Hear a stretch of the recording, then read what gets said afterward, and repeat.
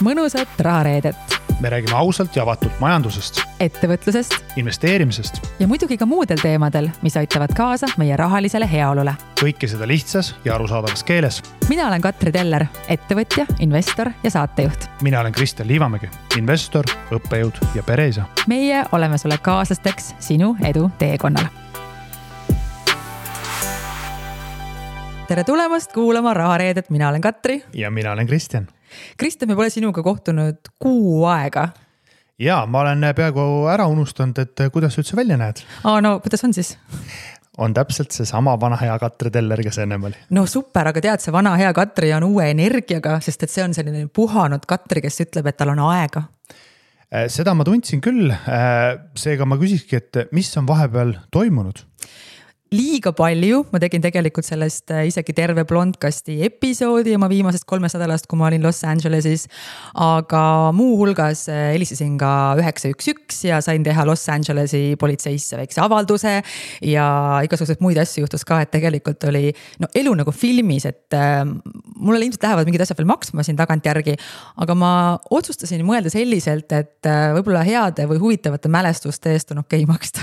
Kas sa tegid Hollywoodi filmis väikese kõrvalprojekti või oli see film päris elu? Kaskadööri trekki mõtled või?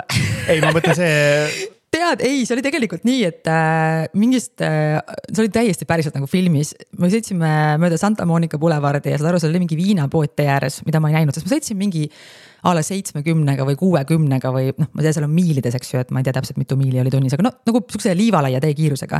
Ja siis üle vastas suuna tagurdas mingi auto nii suure hooga meile sisse, aga kuna seal tee ääres parkisid autod, siis ma nägin seda vist pool sekundit enne ja see on väga hea, et ma ei jõudnud pidurdada, sest kui ma oleksin jõudnud pidurdada, siis see auto oleks lennanud meile nagu sinna ettepoole, kus mina istusin. Aga õnneks ta tuli sinna taha otsa ja siis ma räägin, ma röökisin oma sõbrannale seal nagu filmi.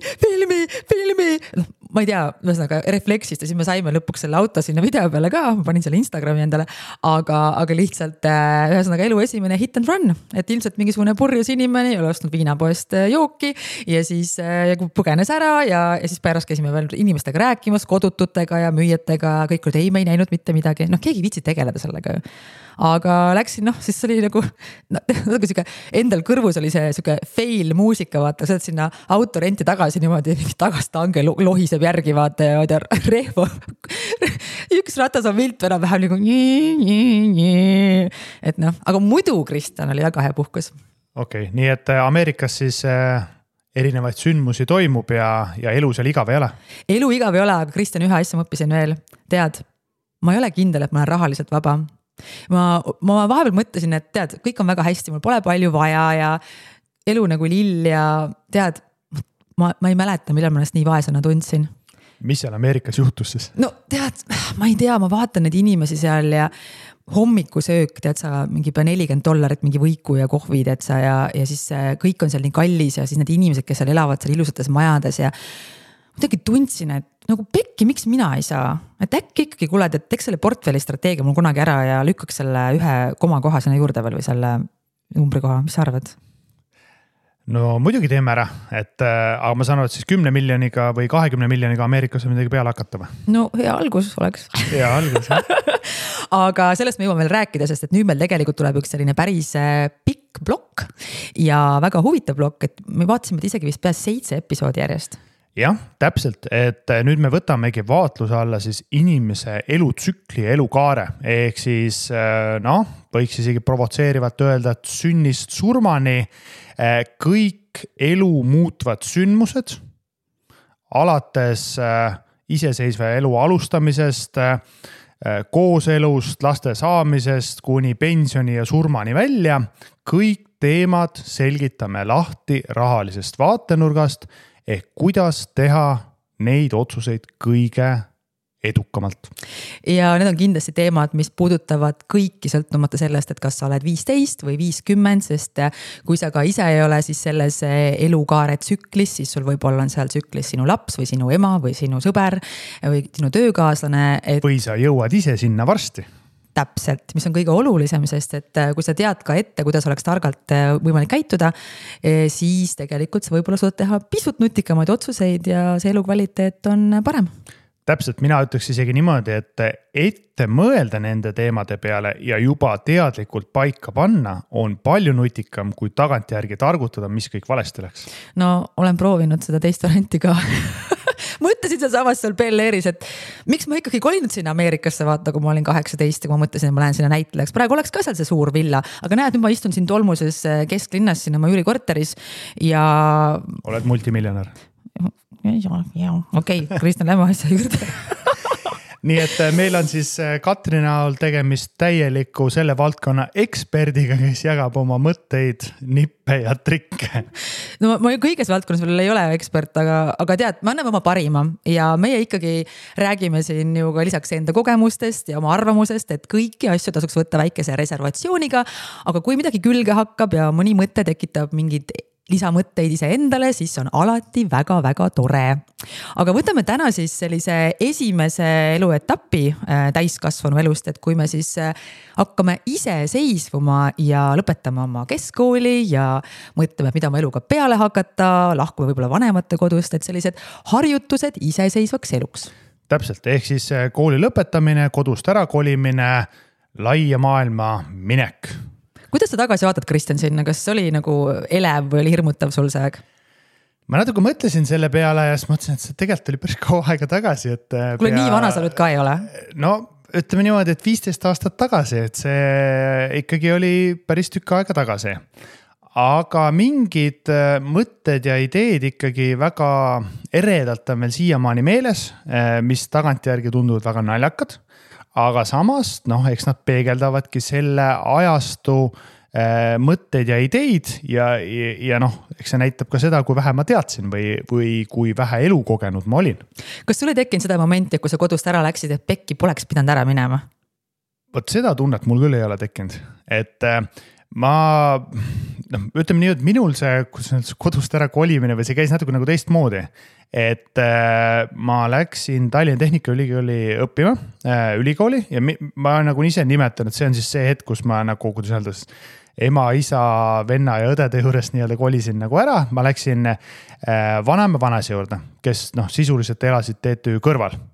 Aga see ikkagi see elukorraldus ja elutsükkel, see oli nagu hoopis teistmoodi. Ja ma ei tea, mina isegi millegi pärast nagu väga ootasin seda, et eks seal võib olla ka praktilised põhjused, aga midagi nagu uut, midagi teistsugust, kui sa ikka 12 aastat oled käinud nagu samas koolis, sama uks, samad pingid, samad sõbrad, samad näod, keda sa oled ka trennis kohanud iga päev õhtuti, siis tegelikult sa nagu noore inimese hing ihkab nagu midagi muud. Mul on nii hea meel, et sa abielu kohta sama ei arva. Ma saan aru, mis sa mõtled, et sama, kõik on sama, ma saan aru. Mingid asjad on väga head, et samad, aga mõned asjad on hea, kui nad muutuvad, sest me ise ka inimestena mõnikord muutume ja siis on see keskkonnavahetus alati tore, aga see on hirmutav ikkagi ka ju natukene, sest ma kolisin üksi juba 26 aastat tagasi ja ma pean ütlema küll, et mul tekkis momente, kus ma ikkagi tahtsin koju tagasi vahepeal selle pärast, et kuidagi siuke mõnus turvatunne oli ja siiamaani, kui ma olen mõne sõbrannaga näiteks kuskil sellisel kohal, sellises kohas, et näiteks kui lähen ise kellegi juurde ööseks või keegi on minu juures öösel, siis ma alati ütlen, et kui sa hommikul üles ärkad, siis kolista julgelt, sest see tunne, kui sa ärkad ja keegi köögis toimetab, on minu meelest lihtsalt nagu muusika kõrvadele, sest et see kuidagi, mul ei olnud seda nagu alates sellest, kui ma olin mingi 15 ja pakub mulle sellist nagu turvatunnet, et ma ärkan ja kuulen, et keegi paneb kohvimasina tööle ja kolistab nõudega ja praeb midagi ja siis kui mõnus, Kui sa üksi oled, siis ei ole seda ju, keegi ei tee seda. Jaa, vaat ongi, mis kedagi nagu kõnetab või mida keegi nagu taga igatseb. Aga Katri, kuidas siis nii-öelda iseseisva elu alustamine, tuli see lihtsalt, tuli see suure eufooriaga või tuli see pigem selliselt, et et mis jama see nüüd siis on? Tead, seal on ilmselt jälle kõik need tsüklid vaja läbi käia, kõik need etapid, eks ju. Et alguses on see, et juhei, siis on see, nagu, mis juhtus, siis on see mingi masendus, leppimine, tegutsemine.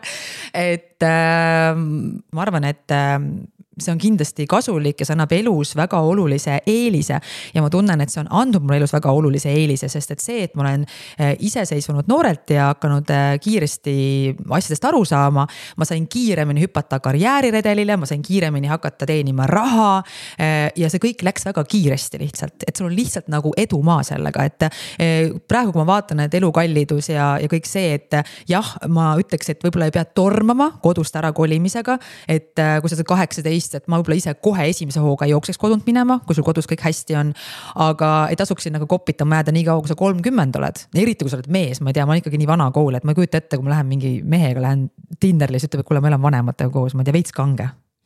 Hispaania. No, ja Itaalia ka.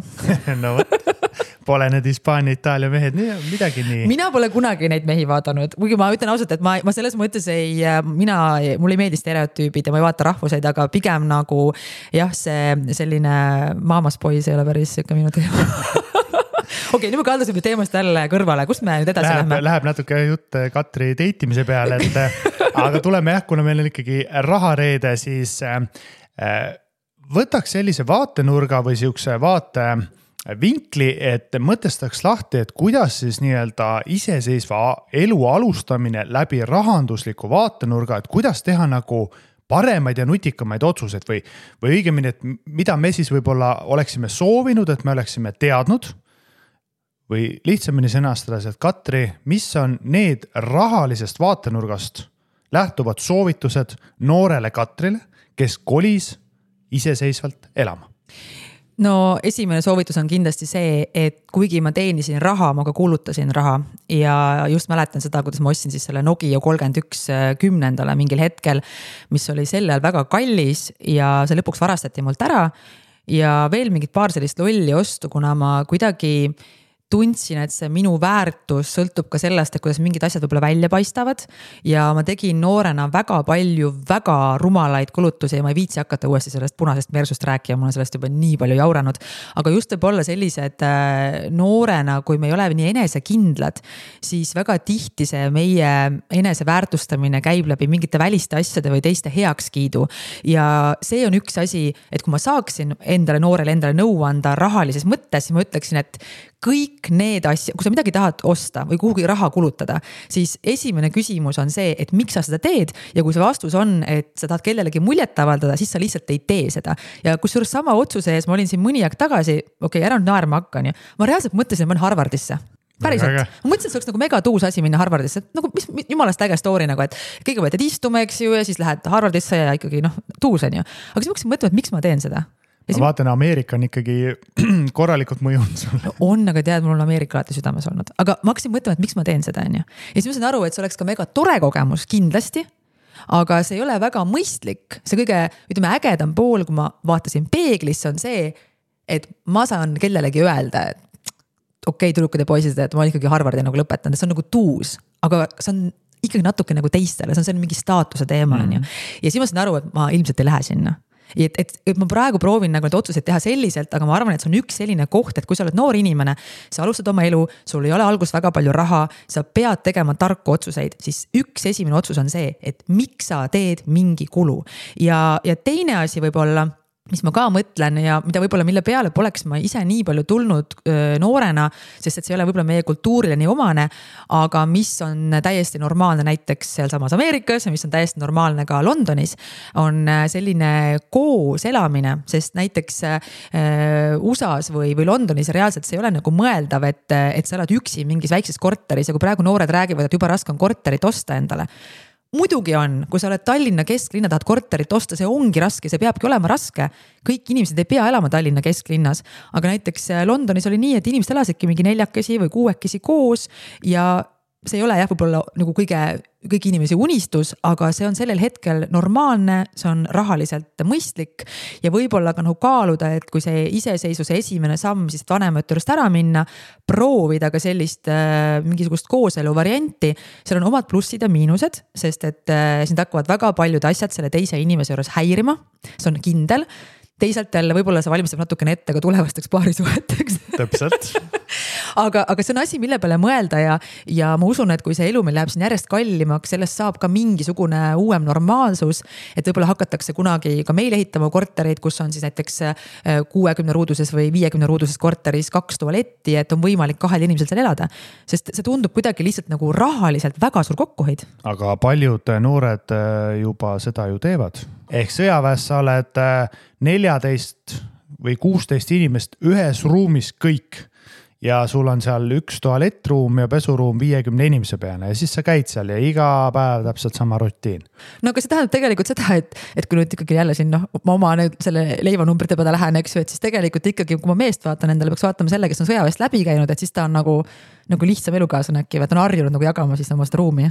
Võib-olla liiga detailselt ei tasu sinna sisse minna, aga ütleme niimoodi, et kui ma ka ise ajateenistusest tagasi tulin, siis see lõpetati väga selgelt, et vooditekk peab olema niimoodi koos linaga sinna alla murtud, et kui sa käega tõmbad sealt üle, siis ei tohi tekkida mitte ühtegi volti. Ja vaata, see tuli kaasa ka sealt, kui ajateenistust ära läksid, sest algust tegid samamoodi ikka voodi niimoodi ilusti korda. Aga vaata, mul on nagu see, et see on selline nagu loov lähenemine, vaata, kui lina natukene kortsus, on selline väga Instagrammable nagu, et sealt varjud ja valgused mängivad, et ma panustan sellele. No võt, see on see, mis kedagi kõnetab. Okei, aga põhimõtteliselt, aga muidu, mis sa arvad sellest ideest? Ma arvan, et see tegelikult on mõistlik idee, see on eluliselt vajalik idee ja tegelikult mina tuletaks sellest sinu ideest järgmise sammu või idee, et alustades iseseisvast elu on viimane aeg paika panna oma nii-öelda siis tulud ja kulud, ehk siis oma kas individuaalne või pere-eelarve koostamine. Ehk siis aru saada, millised on minu rahavood, millised on minu kulud ja sellest tegelikult loogiliselt tuletada ka siis see, et kas ma pean kellegagi koos elama, kas ma lähen ühikasse elama, kas ma üldse saan kodust välja kolida, see, et ma emotsionaalselt löön selle ukse kinni ja ütlen, et nüüd ma olen läinud ja tulen järgmine päev tagasi, sest avastan, et mul ei ole ju rahapoogu, et midagi nagu üürida või rentida, siis ma arvan, et selle eelarve koostamine võiks tegelikult alata juba ennem kodust ära kolimist. Ja ideaalis, mina ütleks niimoodi, et tore oleks, kui ka vanemad aitaksid oma elukogemusega seda eelarvet koostada. Palju maksab piim, palju maksab üürimine, miks üldse kodu üürida versus osta, mida peab üldse tegema selleks, et osta. Ma ütlen ausalt, mina läksin koolist, lõpetasin gümnaasiumi, ma teadsin väga hästi, milline on sünapsi ülesehitus. Kristi, mis on sünaps? Sünaps on see ajus, see väikene ühendus, mille vahel siis liigub see impulss, mis siis annab meile signaale, mida me siis peaksime tegema või ei peaks tegema. See on see, mis mul tuksis on või? Okei, sorry, ma sega vahele. See toimib, kui sul suust tuleb hääl välja, siis see järelt toimib mingi osa vähemalt sellest. Okei, sorry. Aga ma ei teadnud, mis asi on kodulaen, kus seda üldse saab, miks seda üldse on vaja, kuidas üldse kodu või korterit üürida, mida ma üldse nagu teen, kui ma tahan kuskil elada. Siukestest rääkis mitte midagi. See näitabki seda, et kui puudulik esiteks oli see rahatarkuse teema koolis, aga teiseks see, et kuidas siis nagu tullakse gümnaasiumist välja nagu, et mis ma selle sünapsi või integraaliga seal päris elus teen, kui mul vihma pähe sajab.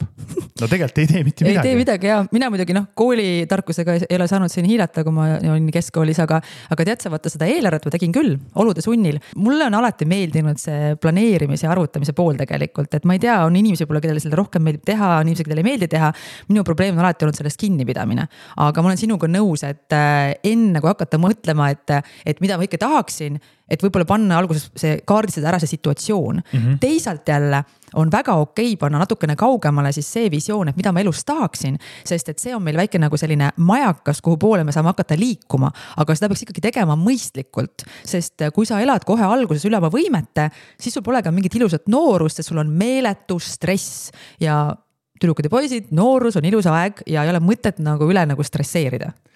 Täpselt, et mis mina veel soovitaksin teha, mida mina nagu teadlikult ei teinud või ma mõnes mõttes oli nagu pea natuke laiali, mul oli nagu mingid mõtted, aga mul ei olnud nagu selget fookust, on see, mida just Katri ütles, et tegelikult oleks tore ka noorena paika panna mingisugune majakas või fookus, et mida ma päriselt tahan elus teha või kuhu suunas ma tahan liikuda, sest tegelikult kehtib elus ka väga karmilt selline põhimõte, et kui sina ei juhi oma elu ise, siis elu juhib sind sinna, kus need lained viivad. Ja tegelikult need viivad sind sinna, kuhu teised tahavad, et sa liigud.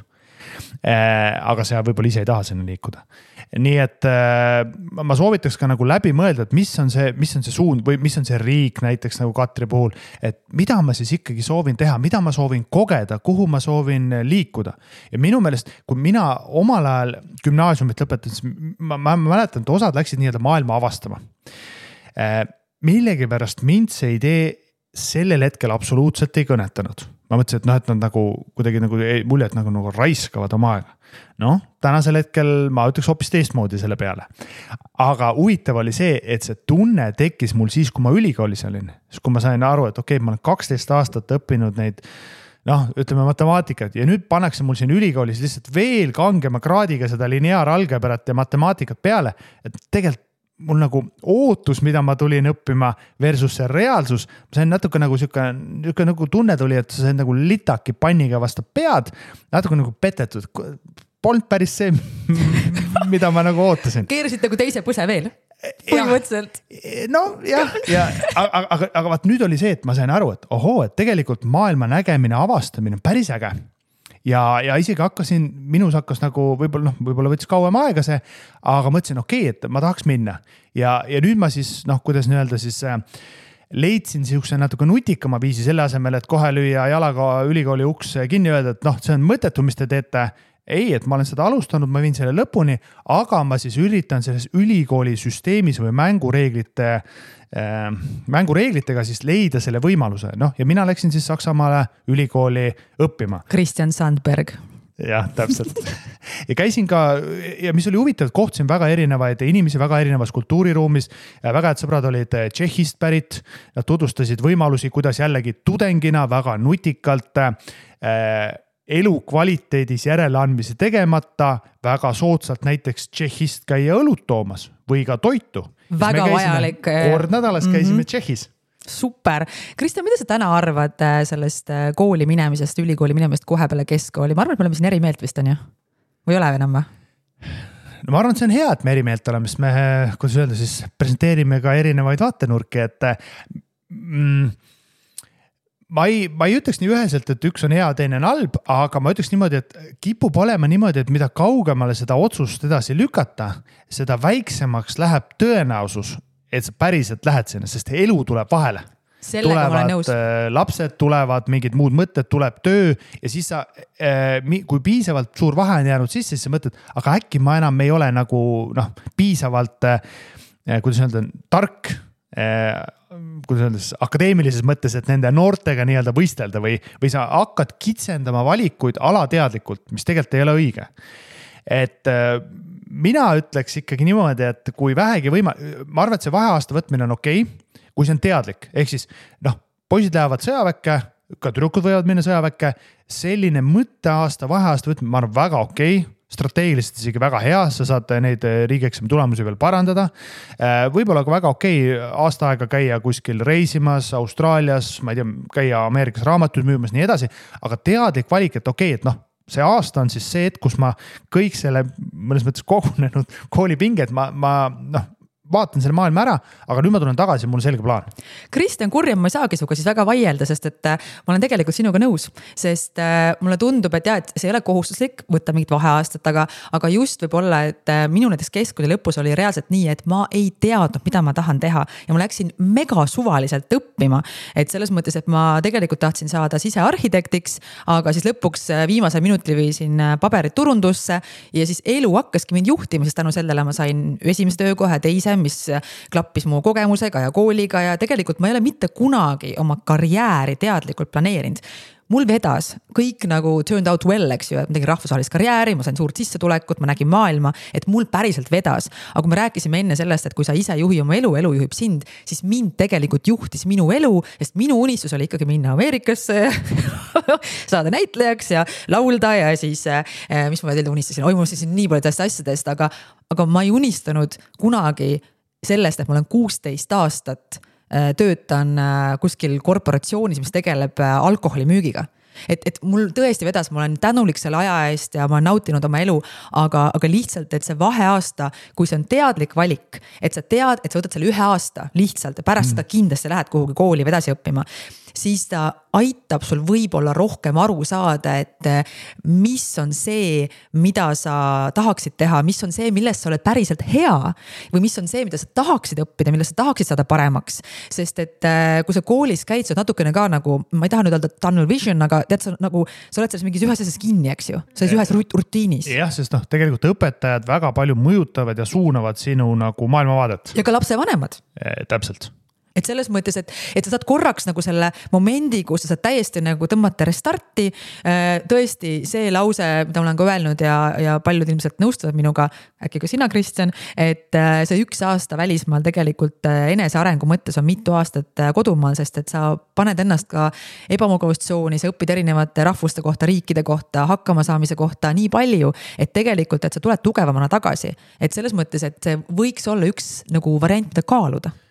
Täiesti nõus ja ma arvan, et see sellisel viisil õpetab ka väga palju rahatarkuse kontekstis. Ehk sa pead varem või hiljem hakkama, kuidas öelda, oma tulusid ja kulusid planeerima. Kui sa lähed nagu ise lähed Austraalias, sa pead nagu väga selgelt mõtlema, et need on mu tulud, need on mu kulud, mis ma teen, kas ma kulutan kõik ära, õnneks selle laenu väga hästi vist peale võtta ei saa, kui sul nii-öelda resident pole ja sul mingit rahavoogest väga suuri pole. See annab sulle selline konteksti ja mõnes mõttes elu valusalt hakkab sulle õpetama neid õppetunde. Nii raha kohta, nii suhete kohta, nii enese arengu kohta, kui ka sa enda kohta õpid ja avastad päris palju, et okei, see maailm tegelikult on hoopis teistsugune, kui mulle koolis räägiti või see, mida ema ja isa mulle rääkisid. Ja nüüd hakkavad tekkima siis mingid seosed, mingid mõtted, mingid ideed ja kujuneb ka välja see, et kuule, vaata, see oli päris äge asi, mis ta rääkis, ma ei tea, vahet ei ole, on see mingi kosmosetehnoloogiast või näiteks juurvilja kasvatusest, et mulle keegi ei rääkinud, sest aga vau, see on äge maailm, ma tahan selle kohta rohkem teada saada. Ja siis sa tuled tagasi ja siis sa teed juba valiku, mis on tegelikult sinu enda soovidest ja kirest või mingisugusest muust sellisest sädemest nagu sütitatud.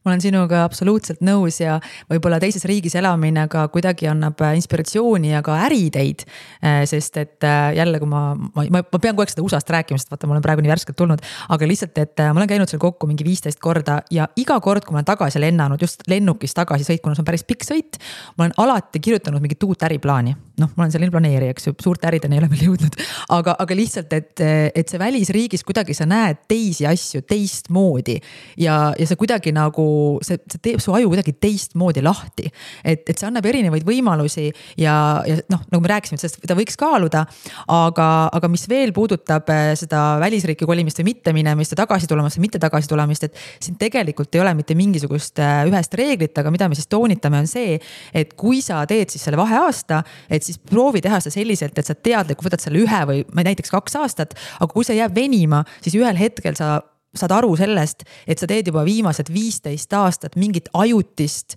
suvetööd, mida sa hakkasid korraks tegema ja you blink and you're 90 ja elu ongi läbi, et sellel hetkel, isegi kui sa oled selles kohas praegu, siis istu korraks maha, mõtle, mida sa tahad teha ja pole hilja minna ka ülikooli kas või täna, kui sa oled 30, 40 või 50, reaalselt, et tõmbad see joon vahele ja hakka tegema.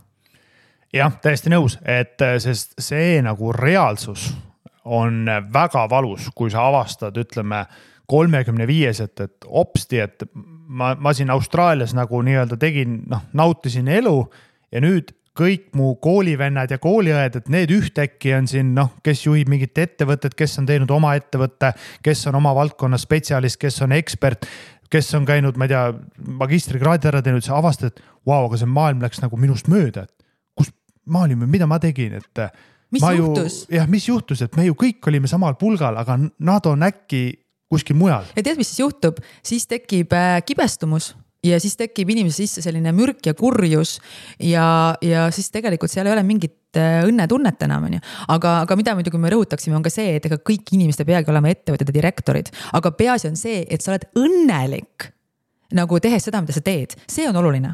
Jah, et see valik, mis sa teed, on teadlik, on see, mida sa päriselt tahad, mitte see, et sa, ma lähen lihtsalt lükkan selle raske valiku tegemist edasi, sest ma ei taha seda teha. Ja nagunii on raske, et sul on 2 varianti, kas sul on raske alguses, sest sa pead pingutama või sul on raske põhimõtteliselt terve elu sellepärast, et sa oled õnnetusest, et sa ei saavutanud oma eesmärke ja sa ei ole nagu heas kohas oma elus. Nagunii, see on nagu see vali oma raske, et see ei ole nii, et need, kellel on kõik hästi, et nendel ei ole midagi raske, et meil kõigil oma mured, me kõik pingutame, me kõik anname endast parima, aga pigem siis teha seda juba siis selliselt, et see ka kuhugi viib, et sul hiljem oleks vähem raske. Jah, täiesti nõus. Kristjan, aga kuidas me selle rahaga ikkagi nüüd teeme? Lõpetame keskkooli ära ja siis hakkame üksi elama või mitmekesi või, aga kuidas sina suhtud näiteks tööl käimisesse ülikooli kõrvalt?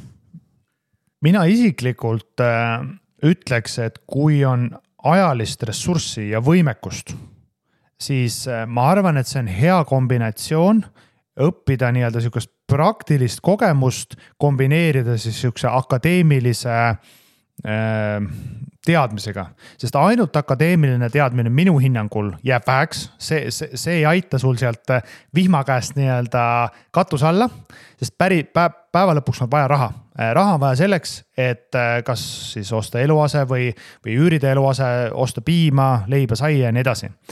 Et mina isiklikult olen ülikooli kõrvalt käinud kogu aeg tööl. See töö on küll väga erinevat laadi olnud, aga mina olen ikkagi teadlikult üritanud kogu oma õpingute vältel ja siis teenida ka lisasissetulekut. Puhtalt sellepärast, et kulud on sul ju nii-öelda konstant või kulud on sul paratamatult. Aga need tulude pool, see võib olla väga varieeruv, eriti kui sa ülikoolis käid. Ja siin mõnes mõttes ongi see strateegia, et kes siis läheb, ma näen ka väga erineva taustaga siis üliõpilasi ja meil ka eraisiku rahanduse kursuses me palume siis kirjutada essee oma nii-öelda rahaasjade juhtimisest, seal see pilt nendest tuhandetest tudengitest, mis välja joonistub, see on ikkagi päris silmi avardav. Kelle siis need sissetulekud tulevadki siis perelt, ehk siis on nagu grupp tudengeid, kes siis ainult õpib, sest nende vanemad teadlikult nagu toetavad neid. Seal on omad plussid, aga ka omad miinused. On arvestatav grupp tudengid, kes käib osaliselt või täistöökohaga tööl. Ma ütleks, et nende mõttemaailm ja viis, kuidas nad lahendavad ka probleeme, on hoopis teistsugune, on elukogenu, aga need ei ole need tudengid, kes üldjuhul cum laude peale lähevad. Sest nad paratamatult peavad optimeerima oma kõige nii-öelda väärtuslikumat ressurssi ehk aega, kuhu mingisugune fookus panna. Ja nad päris kiiresti tabavad ära, et tegelikult on strateegiliselt väga okei saada ülikoolis häid või väga häid hindeid, kus siis suurepärane ehk 5 on siis skaala kõige kõrgem tipp, aga keskendudes karjäärile ja ühel hetkel, kui nii-öelda need cum laudet tulevad sealt välja, ilma kogemuseta, nemad on kogemusega, siis tegelikult nemad on tööjõuturul palju väärtuslikumad. Ja lõpuks ei küsi mitte ükski tööandja, et mis su hinded olid? Või küsib? Võidakse küsida, kui kõik muud kriteeriumid on siis võrdsed või mis iganes hakatakse kuidagi muud moodi eristama, aga ma olen nõus, et see ei ole kindlasti minule teadaolevalt vähemalt esimene küsimus. Pigem vaadatakse ikka esimene küsimus on see, et mis on sinu töökogemus, milline ekspertiis sul on, milline kogemus, teadmine, oskus ja siin kohal siis see praktiline kogemus. Tead, ma lõpetasin ju cum laude oma täis töökoha kõrvalt, rääkisin sulle seda, aga mul oli hoopis teine motivatsioon siin.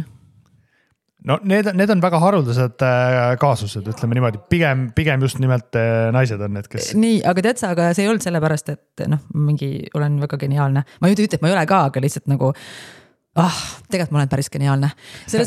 Tuli ära ikkagi. Ma juba ootasin, millal see tuleb ja tuli ära. Nii. Ei, oota, kuhu ma tahtsin jõuda sellega on see, et me räägime siin praegu ikkagi rahast, on ju. Ja ma olen sinuga 100% nõus, et kui sa käid korraga tööl ja koolis, sul ei olegi võimalik nagu anda 100% võib-olla mõlemasse suunda, sellepärast, et me oleme kõik inimesed ja me peame puhkama ka vahepeal. Ja me teemegi siis nii palju ära, kui vajalik on ju. Aga ma sain kooli õpingut ajal ise aru, et kui ma lõpetan cum laude, et siis ma ei pea õppemaksu maksma või kui ma olen kursuse parim, et siis ma saan stippi. Ehk minul oli puhtalt rahaline põhjus, et mul 2 valikut, et kas ma pean otsima lisatulu endale juurde, sest ma käisin juba täiskohaga tööl, aga kulutada mulle ka meeldis, eks ju. Või siis teine variant on see, et ma vähendan oma kulutusi läbi selle, et ma õpin paremini. Väga nutikas, kasutasin ise ka magistri tasemel sama nippi. Aga kuna kõik ei ole Katri Tellerid, siis mina cum laudega ei lõpetanud. Üritasin oma nii-öelda nippe ja trikke kasutada ja mõnes mõttes võib-olla kuulates sinu lugu, siis ma hea meelega tooks võib-olla siis vastandina või teise nägemusena siis ka Kristjani loo, et Kristjan ei olnud nii särav ja glamuurne kui Katri Teller. Või mis sa räägid ise siin, ma vaatasin, oled siin reklaamplakatitel ja kõik siin ja Kristjan Sandberg nagu, mis sa räägid? See oli siis, kui ma olin 36. Okei. Aga mitte siis, kui ma olin 20. No räägi sellest õnnetust väiksest nohikust Kristjanist ja sedasi. Oleks siis nohikuna oleks saanud siis cum laudega, aga seda ma ju ka ei saanud. Katri Teller sai cum laude. Aga sellest oleme rääkinud vaata juba, et nii on elus vaata. See on nagu meie mündimängud. Jah, täpselt nii on, et mingid asjad on nagu nii, et Katri lihtsalt tuleb ja võtab ja siis Kristjan võtab selle, mis alles jääb. Okei, räägi edasi Kristjan. Ja, vaata nüüd on päris raske nagu mõtet fookust viia sinna aega tagasi, aga jah, mina siis võib-olla kaugemalt vaatasin neid Katri Tellereid, kes siis särasid seal ja pärast tulid ka cum laudega, et Kristjan, mis sul juhtus siis? Aga mina eestlaslikult üritasin vaikselt tasakesi, siis ma teadsin, et ma ei ole kõige kiirem, ma ei ole kõige osavam, ma ei ole kõige targem ja nutikam, aga minu trump on see, et ma olen järjepidev ja lõpuks need Katri Tellerid avastavad mingi muu asja, kaovad ära. Ja võt siis Kristjan on seal. Kuld Kristjan. Vaata, see järjepidevus on üks asi, millega mul sa tunned mind juba, on ju? Ja vaata, nüüd ongi see kõigile vaata ei sobi see. Mõnele sobib ka siuke rahulikult, järjepidevalt, süstemaatiliselt toimetamine. Ja Kristjan oli see, kes tegi siis eelarvet, luges need eurosid, vaatas, kuhu kulutada ja vaatas, okei, kui raha ei ole, siis ma ei tee seda kallist ostu. Ma sõidan ühistranspordiga või ütleme niimoodi, et kui mõnikord ikkagi välja ei saanud minna pubisse sõpradega jooma, siis ma ei läinud. Et see oli nagu karm, see ei olnud emotsionaalselt lihtne, aga ma jälgisin tulusid, kulusid rahulikult kogu aeg. Minu põhimõte oli, võib-olla see on mu iseloomu omadus, aga minu põhimõte oli kogu aeg, et iga kuu pean midagi kõrvale panema. Et kui ma säästan, siis on õigesti elatud kuu. Kristjan. Katri, oot. Aga vaata, see oligi see hetk, et ühel hetkel need säästud tasapisi kogunesid ja siis ma hakkasin tasapisi ka investeerima. Jah, nüüd kui aeg edasi kerida, siis tõesti Katri Teller vaatab siin sellel cum laudel on 2 korda rohkem plekki kui sul. Vaat täpselt, ma tahtsingi öelda, et nüüd Katri vaatab ikka mulle siin sügavalt silma, et mis juhtus, Kristjan? Täpselt, säästamist sa säästad. Sul on ainult 1,4 miljonit. Aga see on elu. Ja ma olen arvestanud, et alati on Katri Tellerid, kes tulevad ja lajatavad. Aga ma lihtsalt panen konteksti, et me selle konteksti ei unustaks ära. Kui sinu netovara, sealhulgas sinu kodu, Eestis on üle 1 miljoni euro, siis sa kuulud 1,7% kõige jõukamate inimeste hulka Eestis. Maailmas on... No Bell Airis sellega ei tee väga palju, aga... Jaa, aga maailmas oled sa ikkagi ka seal vist oli kas 3,7 või 3,9% kõige jõukamate inimeste hulka. Kristjan, teab, mis kõige suurem hirm on hetkel? Mõtle nagu, kui me teeme seda podcasti siin ja ajame siin mingid raha asju, on ju. Ja mul on vahel need omad momendid, vaata, nagu, kus ma vahel nagu olen raketina ja siis vahel törtsutan, mul paak on tühi, sest ma unustasin tankida, on ju. Ja siis sina oma järjepidevusega, on ju. Mõtle, mis siis saab, kui sul on varsti minust 2 korda rohkem raha. See oleks tegelikult päris piinlik. siis ma tahaks küsida, Katri, mis juhtus? Täpselt, mul oli tunne, et ma pean tegelikult jalad tagumikalt välja võtma. Sa pead hakkama pingutama, sest ega ma tulen samm-sammult väga vaikselt, aga ma tulen iga päev lähemale. Ma kuulsin juba, et sul on, ütlesid 1,4 juba või? Jah.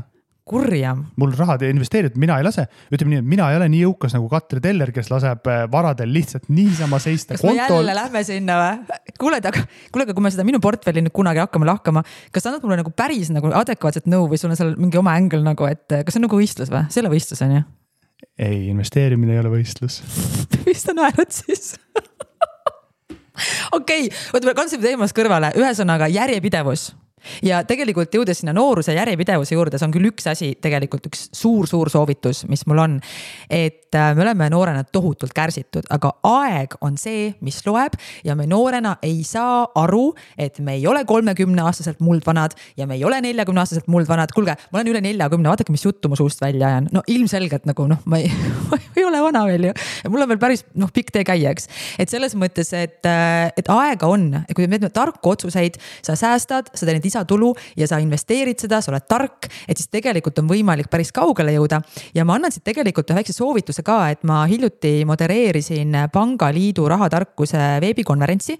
Seal oli ka intervjuu näiteks Marko Oologa, näiteks ka Reketiga ja paljude teiste inspireerivate inimestega, et YouTube'is ta jääb seal üles siis, kui panna sinna näiteks rahatarkuse veebikonverents 2023 ja seal tegelikult ka, et mis need sõnumid sealt välja tulid, et millist nõu nemad annaksid siis endale, kui nad siis on selle teekonna alguses.